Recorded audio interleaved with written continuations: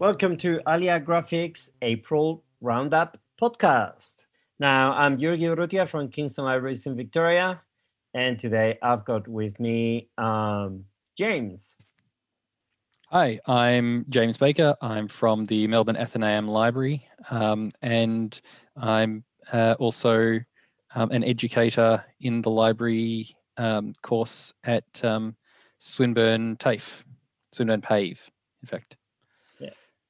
And we're both in Boomberong and Burundjeri land, and sovereignty was never ceded. So let's have a treaty. Now, today we've got a few things to talk about. As usual, we'll talk a little bit about some of the news, and we'll talk about some of the highlights and the graphic novels that are coming out this month. Of course, remember that this also comes out on our blog. And on our blog, you have all the links and all the information, and we actually put more things on our blog post than what we talk about in the podcast. So it's always worth checking out. Now, before all that, though, I think let's talk first about something that I'm really excited about that we've been cooking up in the dark. And we've got James here today because he was actually the person who thought of this and who's been working hard in developing this. So, James, to you. Okay, well, I'm not sure that I was the one who first came up with the idea, but I'm certainly the one that's taken it and run with it. So I don't want to take credit for someone else. I think it was someone else in the group first came up with it, but that's fine. But yeah, we're starting in July a new professional development opportunity. And the way this is going to run is it's a book club. And it's a book club for librarians and library workers that will focus on some really great graphic novels and comics to talk about. The people in the group think are pretty good. We think that you'll enjoy them, and we think that they're also pretty good for your library. So one of the ideas behind it is to not only be providing professional development for how to utilize them, but good recommendations for titles to buy for your library. Yeah. And to kind of make sure it's achieving as much as it can as PD, what we're going to do is rather than each month, we're planning on running them monthly. Rather than each month having a particular book that we're looking at, we're going to look at a few, and we're going to try and have it to a theme about how these books can be used in libraries. So the first month in July, and we're looking at it on Sunday the 25th of July at 3 p.m. Australian Eastern Standard Time. It will be on Zoom because we're opening it up to people all over Australia and indeed internationally if people from overseas want to join in. Excellent. So the first month, the theme is going to be introducing new readers to comics. We thought that was a good one to start with, hoping that quite a few people in the group will be new readers to comics as well. So we'll see how that all plays out. And the titles that we're looking at are really good starters for people who aren't used to reading comics or anything yet. We've got They Called Us Enemy by George Takei, Justin Eisinger, Stephen Scott, and Harmony Becker, which is a biographical one that looks at George Takei's time in an internment camp in America during World War II. That is an excellent graphic novel. And yeah, it's a really good one for this. Awesome. Yeah. The next one is more what you when you think of comics, much more what I think most people think of. We're going to look at volume 1 of Ms. Marvel, which is called No Normal. And this is by G. Willow Wilson and Adrian Alfona. It's the start of the Miss Marvel superhero series. And this is following the new Ms. Marvel, so not Carol Danvers, but Kamala Khan, who was the first Indian American superheroine to have her own title. Well, her family actually is from Pakistan, Pakistan, actually. sorry, Yeah. yes, Pakistani, not But Indian. first Muslim First, teenage superhero, definitely. mm, And well, it's a title that I actually have to say that from the moment that it was published, I've been a big fan of, and it's probably the one and only Marvel series in the last few years that I've been following regularly, and I can't get enough of Kamala. And it's also very timely. I think it's a really great entry point, especially for young people. mm, It's quite diverse. Willow Wilson is an excellent writer, and it's a really interesting character, quite fresh. It's like the new Spider-Man kind of thing. mm, And it's also quite timely because they're developing the Miss Marvel TV series for Disney Plus, and then she will also appear in the next Captain Marvel movie. So get into it. yeah. An excellent So series, lots of good tie-in there to get people interested. definitely. And the third one that we're going to be looking at is Alone by Christophe Chabute, um, which I've probably not quite pronounced correctly. My apologies. Um, and that's in the Euro comics tradition. So a bit different to the other two, but again, a very powerful, very interesting read. Yeah, and I think it's a really good one as well to show how you can create a graphic novel with very little dialogue. Visually, it tells the story really well visually, so you can talk about that a lot as well with Mm, this one. It's got another title, which is Park Bench, that it's got no words whatsoever as well, and that's a really interesting one as well. The story of a park bench mm, as a 200-page graphic novel. So yeah, yeah, really good books. I'm really excited about this book club, and I think it's going to be a great professional development opportunity where we can talk about um, graphic novels, and what kind of graphic novels you get in the library and different themes, but also quite fun as well, like book clubs are. I do the book yeah, club in my library. Sadly not a graphic novel book club, but there you go, now we have this one. So yeah. that's awesome. And can you give us a sneak peek of what some of the other themes are? Some of the other Or themes. So the first month, as I said, is introducing new readers to comics. We're also going to look at women in comics, yeah, um, Australian comics, award winners, and what's involved in awards. Comics that are based on other media. yeah, So adaptations for comics. yeah. So a few different things, and we'll try and make sure that we're keeping people who are interested in the group up to date early enough that hopefully they'll be able to buy the copies for them to read for the book club through their library and add to the library's collection that way, and that'll help keep the cost of it down for people who want to come, and also help to do some great stuff for library collections. Excellent. Excellent. So that's really exciting, and it's starting in July. Starting in July. And if you're interested, we've got all the information is going to be on the blog as well when this comes out in the blog. But yeah, Sunday, 25th of July, 3 p.m. Australian Eastern Standard Time. And if you're interested, let us know by emailing aliagraphicsinfo@gmail.com. Yep, that's aliagraphicinfo@gmail.com. Excellent. All right, let's move on.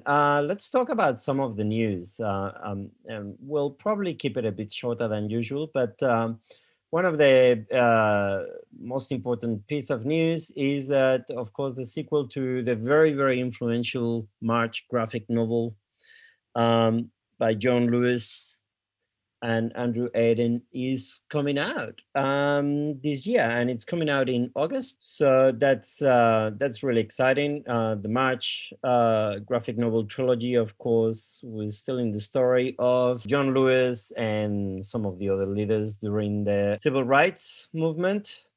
And of course, this focuses on what happened after when he ran for Senate. And of course, he was a senator for a very, very long time until he passed away quite recently. The March graphic novel trilogy was excellent, and I'm really, really excited about this one as well. I think it will be really, really interesting. Um, Yeah, yeah, it's been really good, and have worked really well um, to create the visual story as well as the written one. So um, really use the medium as well as it could be used, I think. yeah, that's right. And how often do you get a senator, you know, to to create a graphic novel and such an influential graphic novel? It's awesome. And John Lewis was great. So yeah, good stuff. There's also an interesting article from Publishers Weekly that looks at sales of middle grade graphic novels and how they continue to grow, and how publishers are now moving to expand that range into early readers of graphic novels. So, stuff like Narwhal and Jelly, like really early reader kind of graphic novels.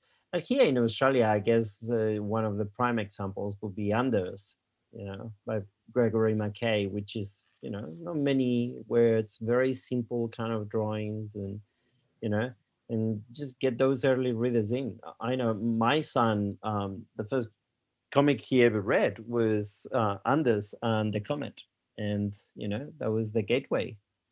And 5 years later, he's still reading tons of comics.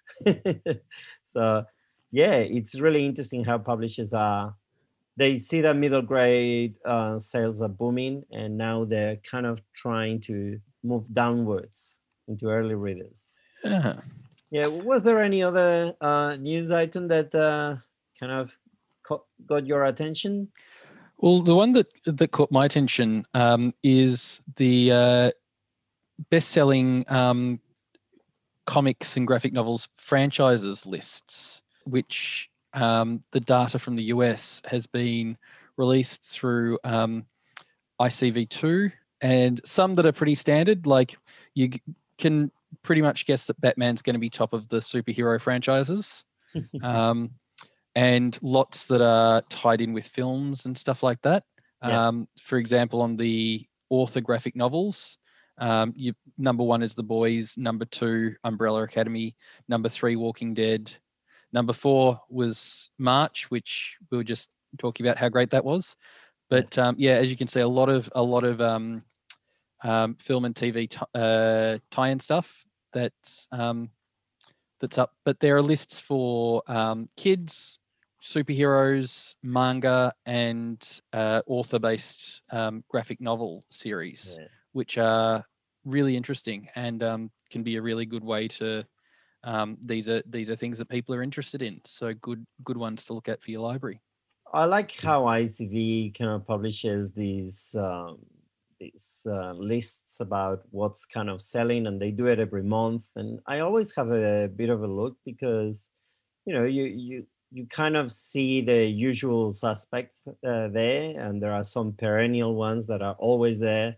Uh, but sometimes you get some little surprises and things that suddenly pop into the list. So it's good to keep track. I wish we had data of Australian comic sales, but unfortunately we don't. So we need to go with what we can get from the US. Yeah. Yeah. Of course, there's also the news that and we'll probably talk about Tom Taylor later, but he's going to start writing a Superman series. And so, congratulations, Tom, because I know that this means a lot to him. Superman, he's always talked about how much Superman means to him. So I'm very, very happy for him. And I'm really looking forward to see what he does with the character because he's wanted this for so long. So, Yeah, well, I remember him seeing him speak at a Comic Con just after he'd been writing the Injustice tie-in, yeah.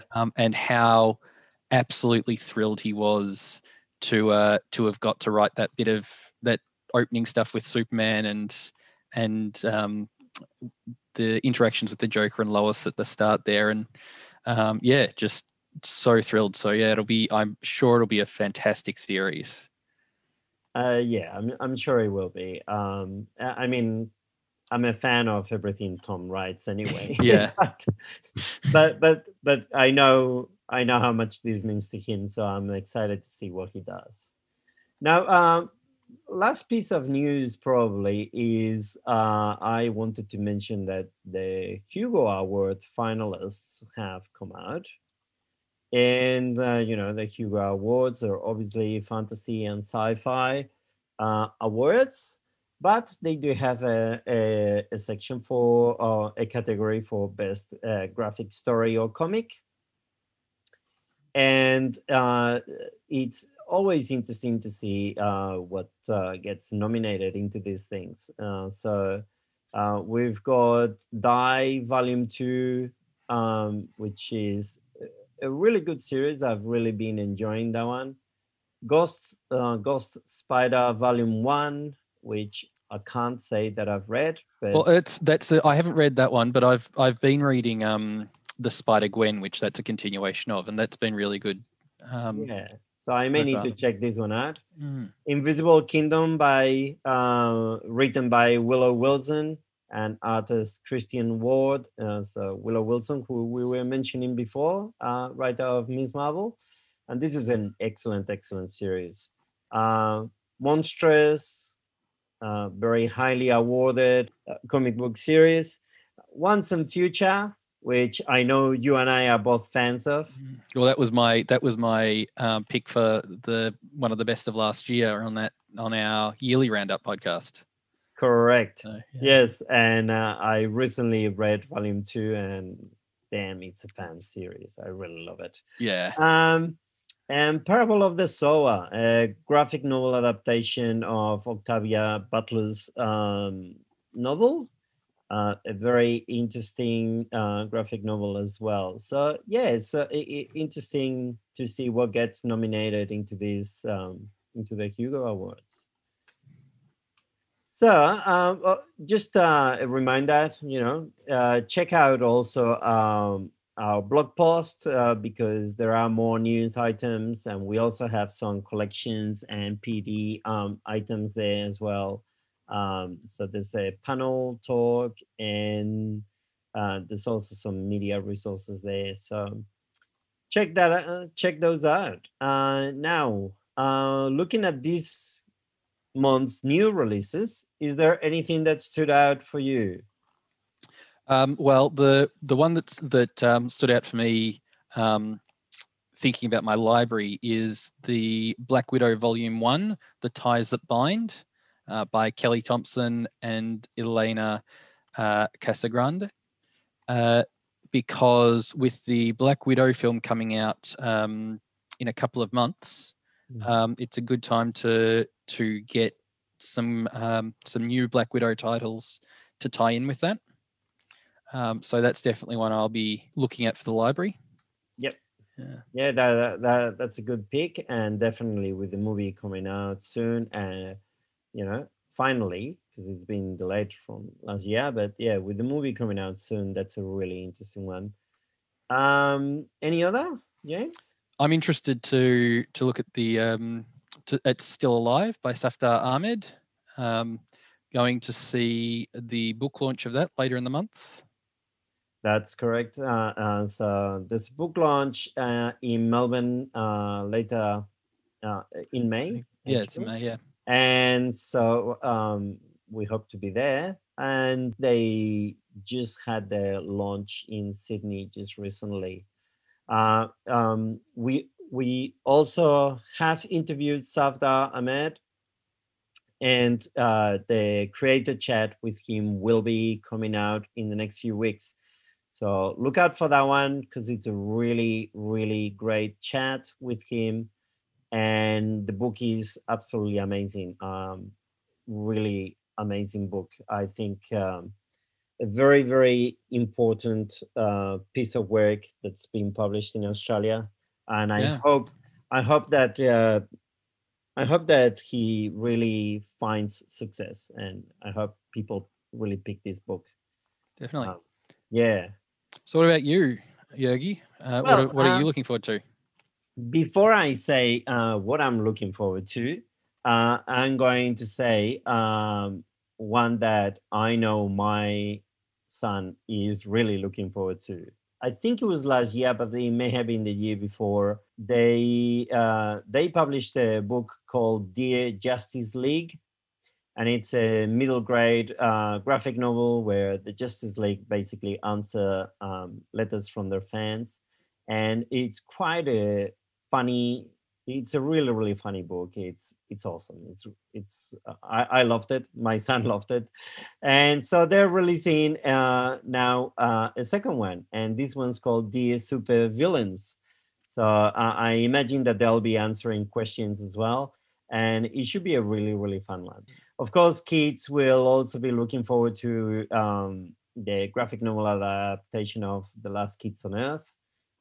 That should be pretty popular. But me personally, we mentioned Tom before, and Tom is a very, very prolific writer. I don't know how he does it. I have a theory that he's actually a vampire or something like that. I don't know. This guy doesn't sleep. It's the only Jeez, I thing that hope he's makes listening to sense. this. Yeah. Um, so this month he's publishing Hellblazer: Rise and Fall from DC Comics, and it's a DC Comics Black Label publication.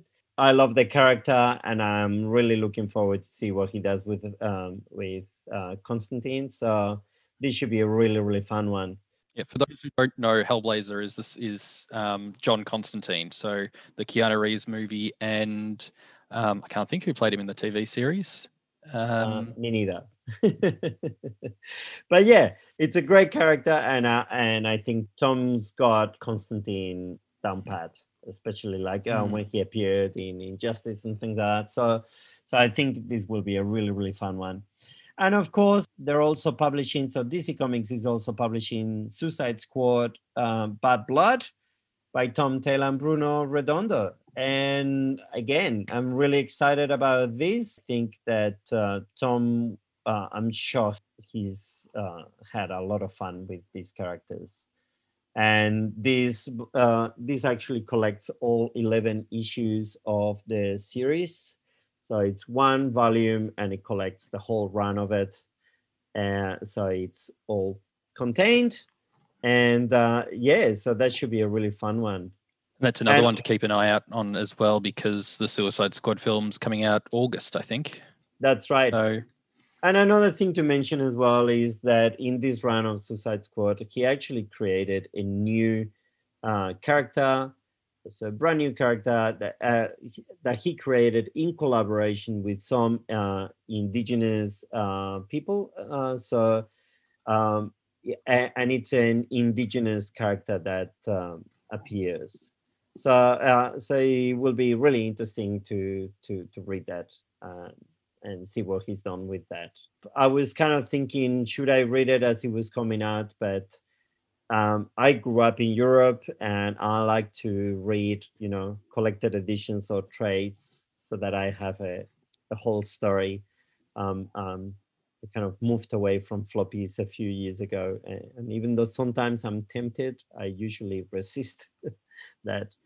But yeah, Still Alive, of course, as you mentioned, and I've already read it, and it's an amazing book, so I highly, highly recommend it. Yeah, so I think that those are the main ones. I think we should kind of move on to the interview with Daniel, unless you have something else that you wanted to add. No, no, just make sure that you check out the blog as well and follow us on social media, Alia Graphic on Twitter and Facebook. And of course, our blog, which is Yeah. aliagraphic.blogspot.com. Today, we have a really interesting guest with us. Daniel is a librarian at Monash University in Clayton, Victoria, and he's in charge of special collections and is the guardian of all sorts of amazing old books. His Instagram, Old Book Librarian, is also wildly popular. And today he's going to be talking to us about what it's like taking care of all those old books, more importantly for us, what could possibly be the largest collection of comics in Australia, or at least one of the largest. Welcome to the show, Daniel. Thank you. Hello, everybody. And yeah, so let's begin with the basics. Putting you on the spot completely. Do you read comics, or have you ever read them? Well, yes, in a way, yes. I have read comics. I guess it's sort of an interesting question because it's something that I get asked often in my job is, are you, do you have an interest in history or literature or, medieval manuscripts or comics? But, the generic answer I normally give is that, as a rare books librarian, you have to have a really good understanding of all facets of print history, and that includes comics as well. So to answer your question, I did read a lot of comics when I was younger, and I guess several people, probably none of your listeners, I eventually moved away from comics, but that doesn't mean that I don't understand their importance, particularly from a literacy and societal perspective. They're incredibly important, and that's why I've always been a strong advocate of having comics in special collections, it's something that I think is really important to have as a social document. What comics did you read when you were a kid? So when I was born in England, so when I was young, I used to get weekly Beanos and Dandies. They were sort of the weekly periodicals of comics, and then for some reason I got really into Garfield comics, which my son loves all my old Garfield comics now. I know that's probably it's not you. There'll probably be a few people who are scoffing at Garfield. It's probably not a true comic, but it brought me lots of joy. But when I moved to Australia, I really got into the Phantom big time. So I had all the T-shirts, and I think I had a Phantom bust at one stage. I remember getting around with the Phantom, his pistols. He used to have these purple pistols he used to get around with, which I think I got from the Royal Show. Like they used to have Phantom show bags. But yes, but like I said, I sort of moved away from comics in my teenage years. But I held on to all of those things, and I actually donated the majority of what I have to State Library, which is kind of cool to think, those things that I read and reread over and over again as a teenager and a kid is sitting in one of Australia's best collections now. That's awesome. And there's nothing wrong with Garfield. I've read plenty of Garfield. Yeah. Is it right? I think every kid goes through that. Yeah. I feel like I've based my life and probably my career on Garfield's stance on life. Maybe probably a little bit too cynical, but he's all right, that cat. Nothing wrong with being cynical. Definitely. Yeah, and the Phantom's pretty cool as well. Yeah.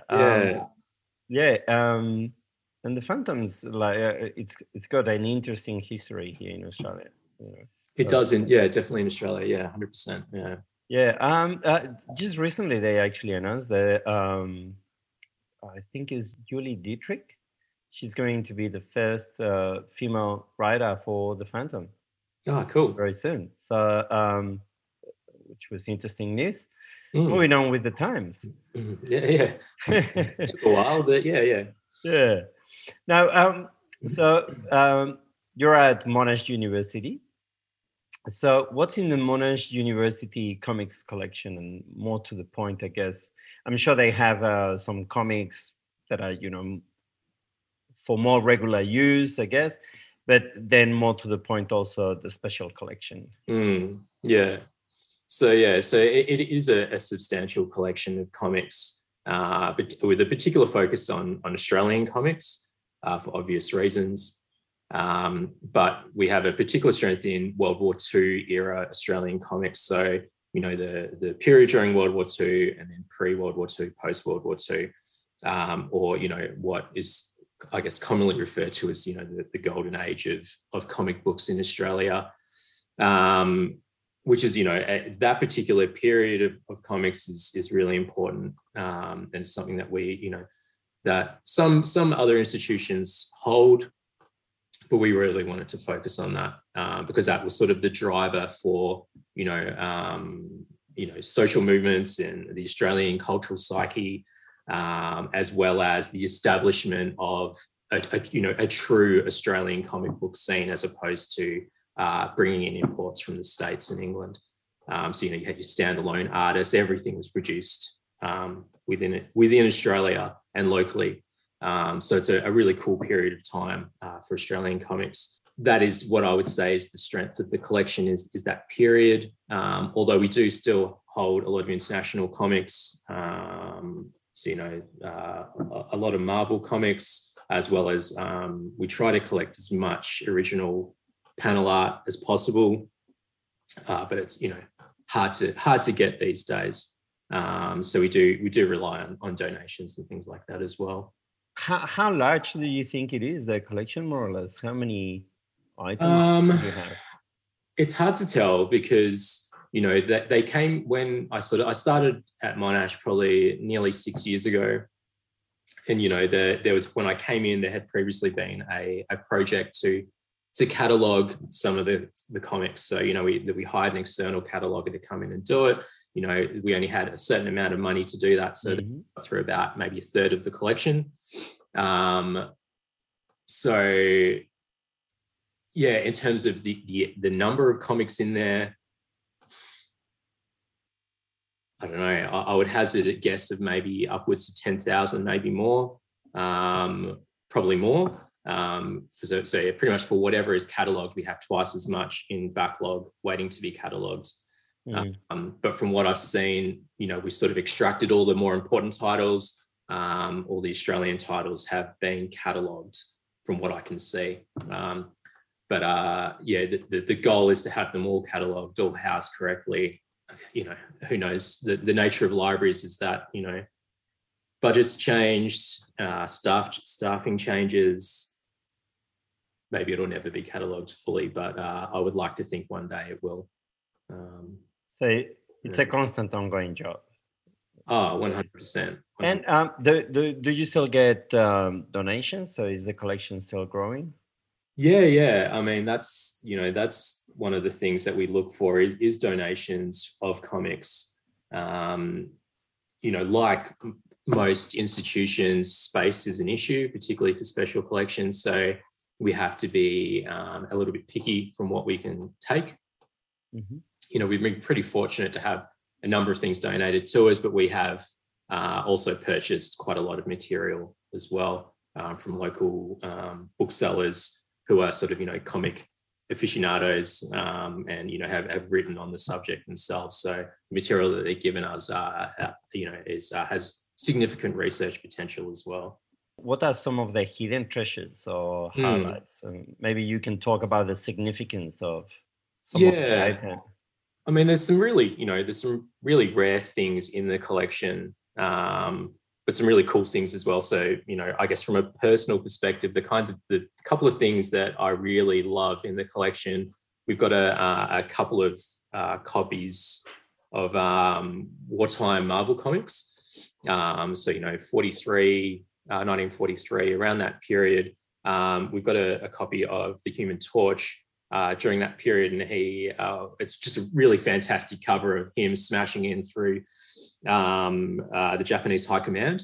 And, obviously during that period, I guess the caricatures of Japanese soldiers isn't particularly, it was not politically correct in any, in any way. It's highly offensive. But that the Human Torch is smashing through to the Japanese High Command. There's a map of Australia on the table, like an invasion map of Australia. But I think from a cultural perspective and, a wartime perspective, it's kind of cool when you think about all of the Americans coming to Australia during that period for the Pacific War, how we sort of became this sort of tight-knit allies. But more than that, it's also that, Australia wasn't really thought of, in a world stage, particularly, when you look at American comics, Australia was very rarely mentioned. To have that acknowledgement that we're a country, was kind of cool. And, it's even in Australian comics, there wasn't many representations of Australian soldiers. In the time, it was sort of, we repurposed American stories for our own. But yeah, the other thing which is really cool, which I particularly love, is a migrant that came out, Emile Mercer. He's fairly well-known artist, illustrator, and author of a lot of comic books during that golden age period. So we've got sort of an archive of his original panel artwork, as well as, a lot of artwork he did for periodical publications. But he came out from New Caledonia, I think like 1918, or 1919, moved to Sydney and sort of got working on, a lot of publications with comic strips. And then, he basically, during that World War II period, there was sort of the trade embargoes on Australia. We couldn't import things from America. So, like I said before, we had, these local artists creating things. And basically he sort of created these one-off things where he sort of circumvented all of these rules. So, we weren't allowed to publish Superman, Batman, Mandrake, or not Batman, sorry, but, Mandrake the Magician, Flash Gordon, we weren't allowed to republish those. So he created these sort of laconic Australian icons, like for Mandrake the Magician, he had Mudrake the Magician, which was sort of this bumbling fool of a magician, but, very much an Australian. We had Speed, we've got the panel work for his first copy of Speed Umpelstook, which was a takeoff of Flash Gordon. So these sort of names, this sort of, idiotic characters, but, kind of endearing and funny. Yeah. And then we had this like sort of Hopalong Cassidy. We had Tripalong Hoppity, which, just in the name itself, you can tell he's a bit of an idiot. And then Superman, we had Super Duper Man, so he created these sort of funny characters. And he was well loved in Australian comics. He took a real interest in Australian culture and really got it. It's just, really amazing stuff. But when you look at the artwork and panel artwork itself, it's one of the things that I love to look at the most. That sounds really, really cool. I'd love to see. I'd love to read those. Yeah. Well, yeah, definitely. I'll I love the titles. That's awesome. So you said that the cataloging them is kind of ongoing, and you still get donations and all that, and some of these items are really, really old. So how's the collection preserved? Yeah, well, I mean, as I mentioned before, when I came in, they weren't really well preserved at all.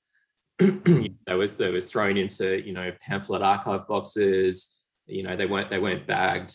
They were sort of just thrown together basically. So one of the big issues, particularly with that sort of particularly with World War II comics, but even before that, when you go into pulps and stuff like that, the paper is really hard to preserve. The nature of trying to, during that period of trying to create publications on the cheap with limited supplies, the quality of the paper is really poor. So, when you expose oxygen to those chemicals, they just start breaking down. You get that smell that you get from old comics and, newspapers and stuff like that, which some people really hate, but I particularly love that smell of decay in books.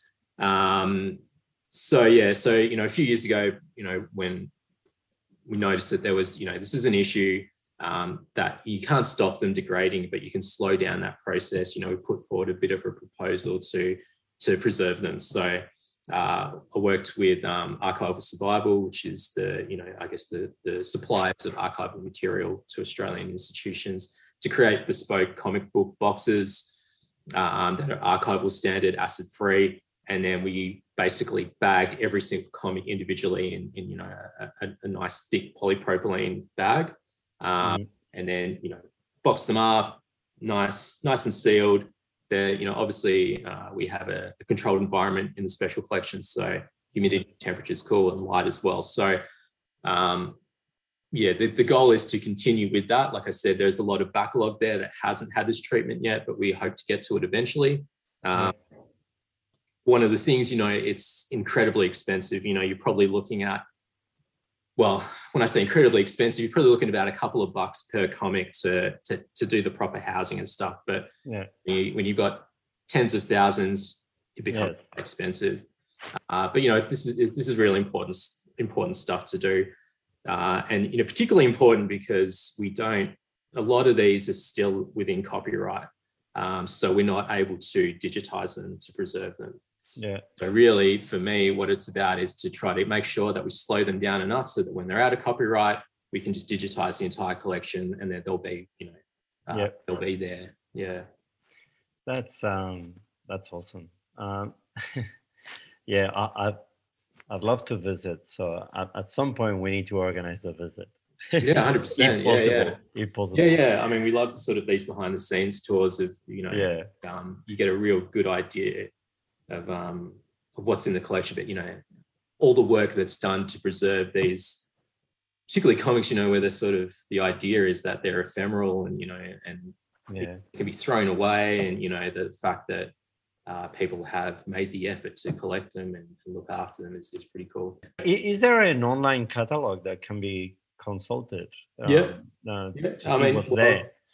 I guess like pretty much all libraries, we have an online catalog, and probably like all libraries, our online catalog is probably not that great for finding things. We don't have like a standalone index of the comics, but if you were to go to the Monash Library catalog, you can actually refine special collections, and they should all be cataloged with subject headings including comics. So if you just put in comics, it'll bring all that stuff up for you.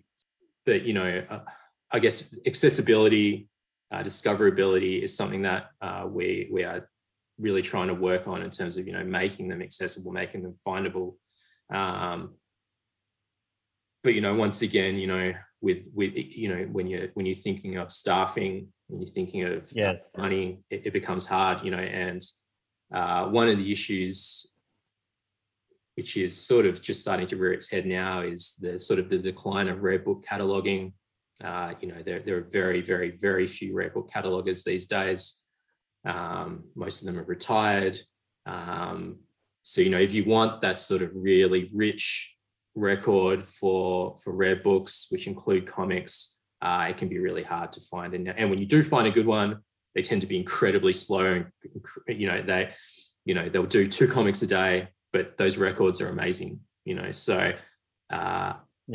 it becomes this sort of, I guess, a bit of a clash of ideas in libraries. If you want this rich record, or do you just want to, get them out as quickly as possible? I know which I would prefer, but one day when you and I are in charge of libraries, Yogi, we can make these moves. Yeah, good one. Is there a way for anyone to access the collection, or is it just for Monash Uni students and academics? No. I mean, one of the wonderful things about the Monash Special Collection is that it is open to the public. So literally anything in there can be viewed. So if there's something that is incredibly rare or incredibly fragile, there is a good chance you'll be able to view it. So yeah, like I was saying before, with the catalogue, if you find something that you want to have a look at, please feel free to request it, and you can organise a time to view it in our reading room, or just contact me and we can have a look. But you know, one of the things that we try to do that we do, but we're trying to do more of, is, you know, more engagement and outreach and things like that. So, you know, it's not just, you know, the special collections isn't just confined to special collections. So if your listeners are from, you know, public libraries or special libraries, and they want to make use of the comics in our collection, then, you know, we do have outreach and engagement programs where we could, you know, organize exhibitions for you, or, you know, if you have teaching programs, we are more than happy to accommodate those kinds of things. You know, there's nothing we love more than talking about old books and old comics and old things in general. It's pretty awesome when you know, see the faces of some people when you bring out these old things. You know, we've actually got, I think, a class coming up in a couple of weeks for grade 1 and 2 kids from Dandenong Primary. Yeah. You know, that's one of the awesome things that I love doing for, you know, these sort of programs for kids where they get to touch a 500-year-old book. You know, it's a pretty awesome thing. That's one of the things that really keeps me going in this job.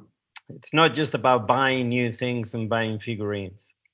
That's right. Yeah. Check out this amazing stuff that was made. Yeah. Well, I mean, one of the awesome things about having historical collections, you can sort of see that transition, you know, from panel work, you know, to comic strips and just illustrations in general, up to, you know, contemporary comics.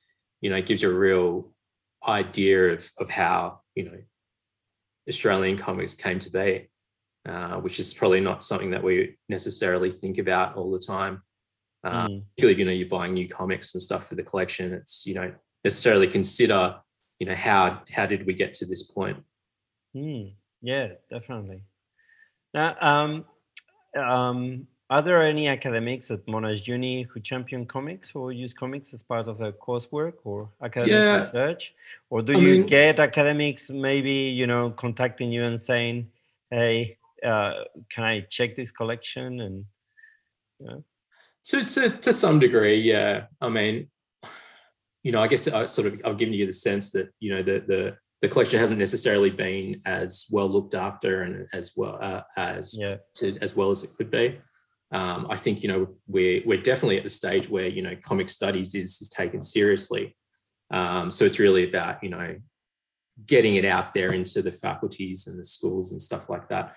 That, you know, it does get used infrequently for research, and people, you know, postgrad students will call them out, and, you know, they'll use them in the reading room. But there are programs at Monash. There's one called I think Leap with Lane, which is about programs for using graphic novels and comics for teaching for early childhood literacy. You know, so one of the things that, you know, I really want to do with the collection is to broaden the idea of the comic as something just for children, but that the fact that it can permeate into all areas of academia. You know, you know, there's nothing in a comic that you can't apply to something else. So, you know, I think we've talked previously about graphic medicine, you know, the idea of using illustrations to teach. I just think at the moment, I feel like it's probably a bit of an untapped resource. But, you know, the way universities work and the way academia works is that, you know, they are so time restricted, you know, they're time poor. So it can be hard for them to really to make changes to their syllabus and incorporate things like comics. But, you know, all we can do is, you know, promote them, house them, describe them, well, and then, you know, hopefully it'll kick into gear at some point. I've heard through the grapevine that you may be contributing to a book about the Australian comics in special collections. Yeah. If it's not all hash, what can you tell us? Yeah, well, it's a I mean, I guess at the moment I've got my chapter in my first draft, so, you know, it could very well be rejected. So I won't get too excited about it, but it sounds like a really awesome publication. It's from two librarians at James Madison in Virginia. They're special collections people. They wanted to do a book that focused on comic books, academic libraries, but with a particular focus on special collections. So pretty much, right up my alley. So it's been published by ACRLs, the Association of College and Research Libraries in the States. But yeah, basically the chapters will talk about things like developing collections, not just purchasing, but in sort of inclusive collections, teaching, engagement, and then promotion as well. There's various things in there. Pretty much a sort of a complete guide to special collections and comic books. My chapter in particular focused on the Australian comic book, and then sort of the importance of collecting locally produced comic books, which although the focus is on Australia, obviously it can depend on anything. You could argue that locally produced comics in the northern suburbs, this is why you collect in this area, because you get an idea, you capture a certain point of history from a particular area or a particular group of people. So yeah, basically I'm using that World War II period to talk about how comic books came into Australia, but that period of time, how we really sort of cemented our place in the world in terms of our identity. Obviously it's important to acknowledge when I talk about these things, you're talking about, colonial white identity, because that is sort of, that is the thing. It's really important to acknowledge that when we talk about cultural identity with comics. Yeah, so fingers crossed, they don't completely tear it apart when I get it back, but be on the lookout for it. It should be interesting. If not, for the other authors who are far more better versed in these things than me. But well, keep us posted on that. Yeah. I'll let you know. Yeah, because when I had spoken to the editors, like even though the focus is on academic libraries, the idea is that it'll work for anyone, state libraries, public libraries. The concepts or the ideas will be the same. That's cool. So kind of starting to wrap up a bit, but so do you also collect current and contemporary Australian graphic novels? Me personally, or the collection? The collection. The collection, yeah. No, we do. We try to, as much as we can. I try to collect sort of out there, kind of wacky things, as opposed to your sort of things you can get off a newsstand. I think you can incorporate things like zines as well into this. Sometimes there is a bit of an overlap there. So these sort of private, I guess small batch publications that are going to be rare. If they're only producing 10 of them, it's kind of cool having them in the collection. And like I said, it's about bringing different voices into the collection. Well, right now there's this month there's a new graphic novel being published that are here in Australia that I think it's a really interesting one, and one that I hope it's preserved by someone for a long time. It's Still Alive by Safdar Ahmed. I don't know, maybe you remember about 5 years ago, something like that, he actually won an award for a webcomic that he did called Villabud, Notes from a Detention Center. Now, basically, he's developed that webcomic, it's grown enormously, and now it's a full graphic novel. So it basically tells the stories of asylum seekers in detention here in Australia. And he did a lot of, he did some art workshops with them and things like that, and developed a relationship. And then from that, he started kind of developing these stories and telling this, and developing this comic. Yeah. And it's an amazing graphic novel. So it's things like that sounds perfect. I think need to be preserved. Yeah. And I think, one of the key things for special collections, or, as any librarian with comics, is that you need to be part of these conversations. Like, you need to be part of a community to get this sort of insight, because, I'd never heard of it, but now I'm going to look into it.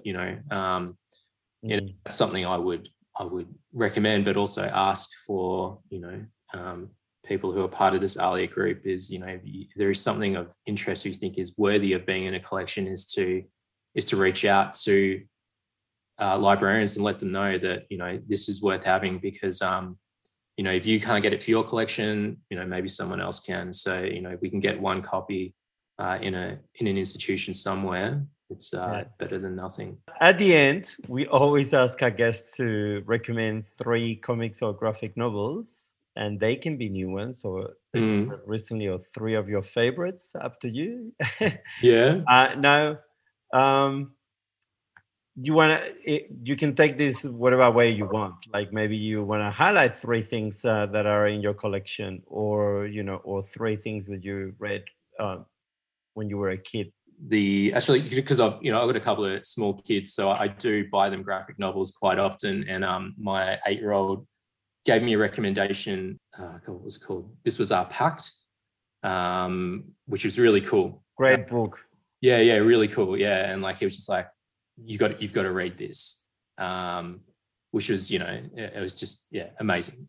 Really fantastic book, and a real gateway book into other things.